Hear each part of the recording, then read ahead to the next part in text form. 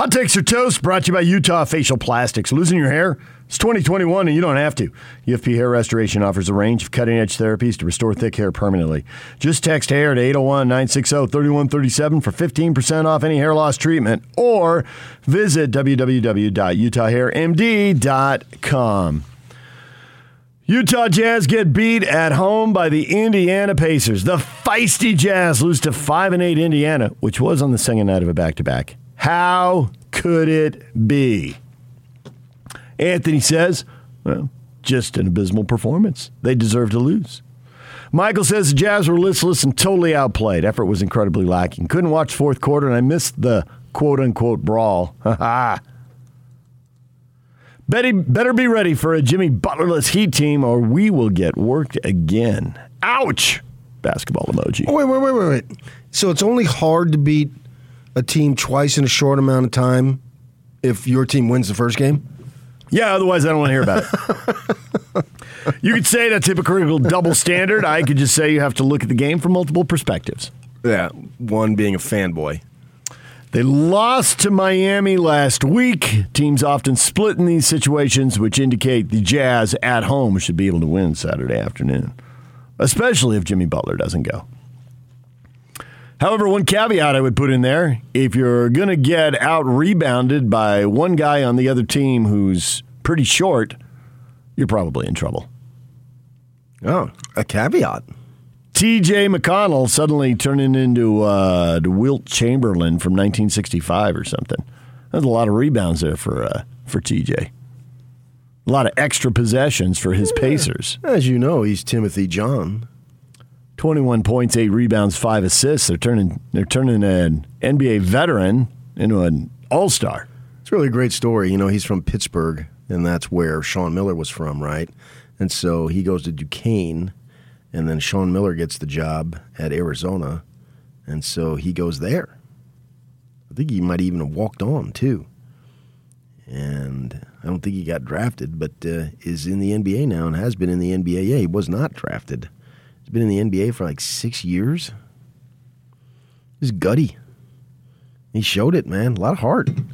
5 offensive rebounds. You're 6'1". You don't possess any discernible skills. There's nothing about you that says I can really rebound the basketball. But he had a night. If at the end of the year that's one of his 5 best games, no one would be surprised. Yeah, the game before. Go look what he did the very game before. 21, 8, and 5. Yeah. And Mitchell did say that. You know, he didn't say this other stuff was the reason why they lost. He focused on that, for sure. He mentioned that. But I thought it was a lot of stuff that I didn't really want to hear. You don't want to hear about the fight. Want to hear about how come they were down double figures early in the game. How come they gave up 60 points in the first half, punctuated by McConnell grabbing an offensive rebound and flicking it in right before the half. 0.2 of a second or something like that left. And we're just going to have to ride out this Clarkson shooting deal. There's just no other way, so we're just going to pencil him in for 2 for 13, and that's just the way it is. Yep. He's earned the right to just brick shot after shot after shot. That does appear how it's going. He was 3 for 14 last night. 11 points on 14 shots. I mean, that's like taking somebody in baseball, and you know he's in a big-time slump, but we're going to play him. And he's going to bat. So you basically, every game you're going into it, you're playing 8 innings, and they're playing 9. You only have 24 outs because this guy can't hit, so you know that you're doomed. You're wasting that time. And that's what we've got here with Clarkson. Shooting 34.5% for the season. Miss after miss after miss. And there's no other way. I'm not a basketball guy. I mean, I've never dived to the post. I don't know how to show on a screen. I mean, I couldn't tell you any of that stuff. They've got a lot of guys struggling to shoot the three-pointer. There's really only 2 guys who are shooting it very well here early in the season. Conley and Ingles are both on track for doing what they do. Joe's shooting 42% and Conley's shooting 43%. But after that, you've got multiple Jazz players shooting 31 or 32%. Except and Clarkson's struggling worse than them. He's at 23%. Yeah, those guys are not putting up double-digit shots from 3 every game. Mitchell is, but you're right. Bogey is not. Mitchell's fine. I don't view Mitchell's contribution as 3-point shooting. Well, he's averaging 10 per game and shooting 32%. I expect that number is going to get better. I've been saying that for a while, I realize. I can hear you screaming at your car radios. You've told us that before. I know, and it hasn't happened yet. But I still expect it to Can they happen. curtail it, or we're just going to ride it out? I don't know the answer. I'm not this basketball savant, but all I know is that there's just a ton of wasted possessions when he gets in there and fires them up. They all like him, and he's great. He's one of our JC, and all that stuff, and he's a character and all. Yeah, that's all well and good, but I got to see the ball go in the hoop, man.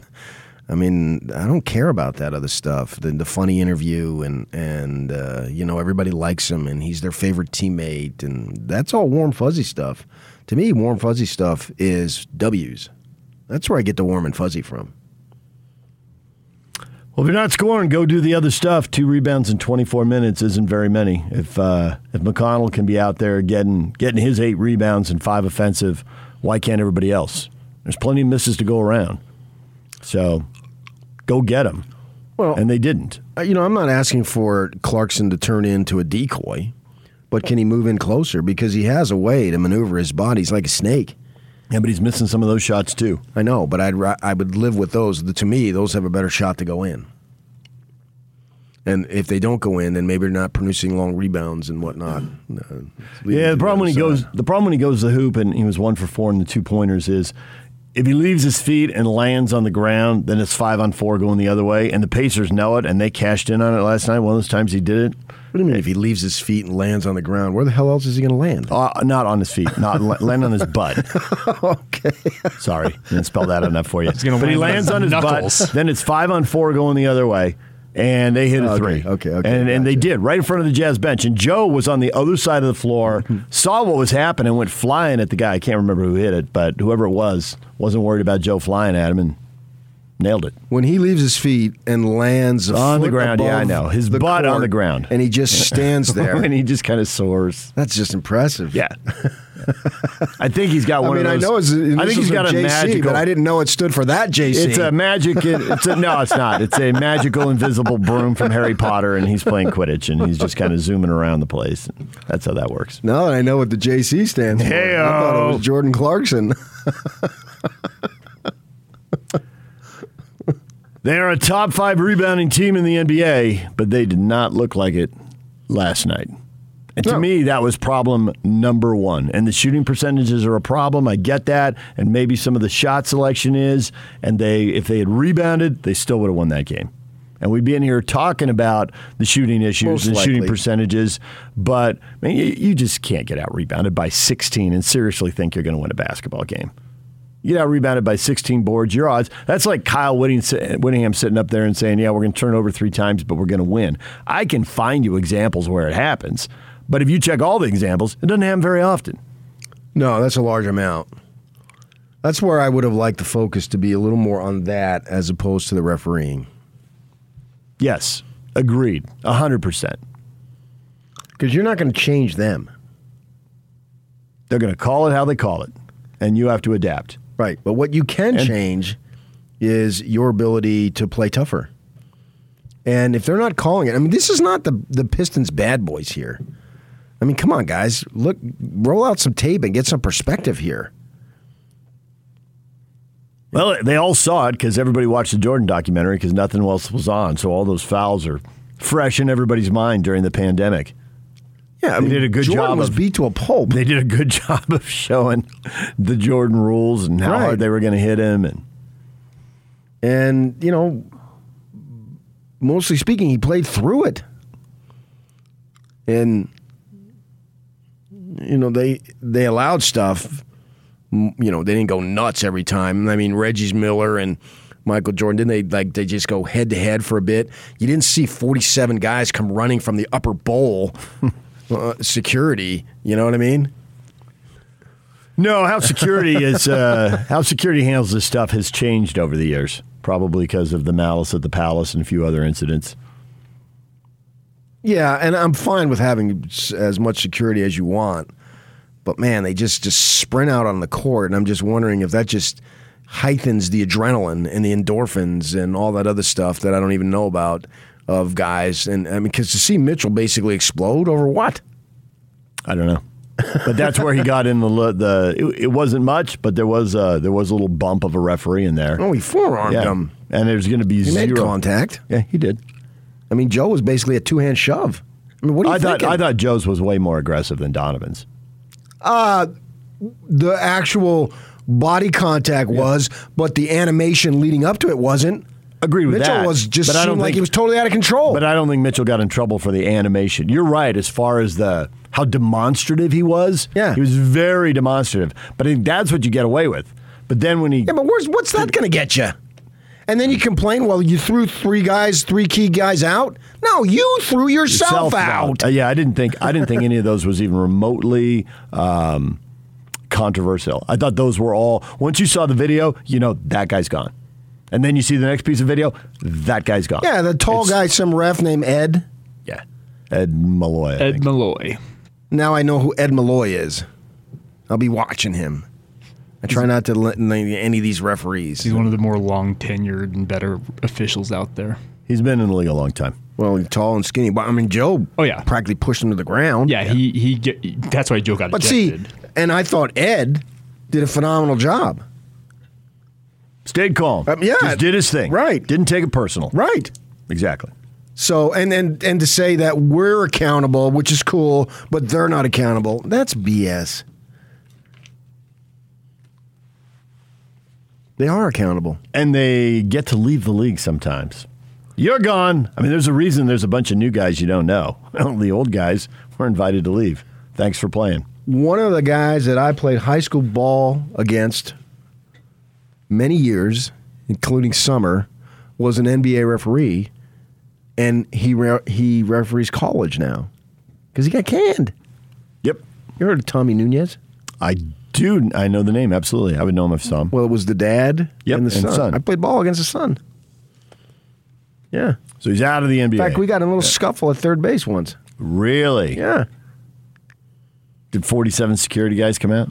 Did you bump the ump? No. Good call. No, they only have 2 umpires in high school baseball. Not usually one at third base. No. Guy behind home plate and a guy behind second and short center field, depending on what's going on. Yeah, depending on, or first base if there's nobody on base. Yeah. So they are accountable. I just thought there was a little too much focus on that. But those are the questions you get asked, and that's the last thing to happen in the game. And I'll let them have it. People are it's just fresh in people's don't mind. Continue it, and you got to ask it. Because obviously it was a story, but I think Thurl said it. I call it a scuffle, not a fight. It wasn't the story of the game. Story of the game was them getting out rebound and getting out hustled. Indiana played with more energy, so Indiana won the game. If you're looking for one stat in an old school box score that tells you which team had more energy, check the rebounds. And these are great lessons to learn or reinforce in November. Yeah, I don't think they're learned. I think it's reinforced. That's why it's not really something that's been a problem either. It shouldn't be something that you need to learn, but maybe you need a reminder. Everybody has an off night. Nobody's perfect. Right. And they are top 5 in the league in rebound percentage. Right. I mean, I now expect them, I don't know what the schedule is, to run off 15 wins in a row at home. It's not like I'm any version of, oh my gosh, this team is so overrated. I can't believe it. You know what I mean? I don't feel that at all. There's nothing in my mind. Watching that game, I get that vibe. Not at all. I think that this might be good in the long term. Get a little kick in the pants, get going, get a little more intensity, a little more focus, those types of things, all those cliche type of things. Well, they've lost 3 of 4, so that ought to create a little urgency. Yeah, that's good. And 2 of the losses at Orlando, and now this home loss to Indiana, are against teams with losing records. So you can tell me they got good players. You can tell me they do some things well, and they're dangerous, and most NBA teams are dangerous. New Orleans doesn't look very dangerous right now.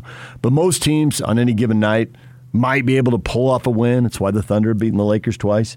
Well, you got Brogdon and Sabonis. Those guys are players. It's 3 out of 4, and it's 2 games to teams with losing records. So that ought to create some urgency. They ought to bring the energy.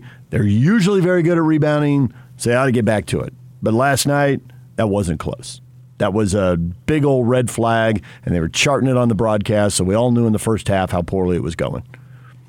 All right, DJ and PK coming up. David Locke will join us in about 15 minutes. More with him. College football next. Stay with us, DJ and PK. It's 97.5 and 1280 The Zone.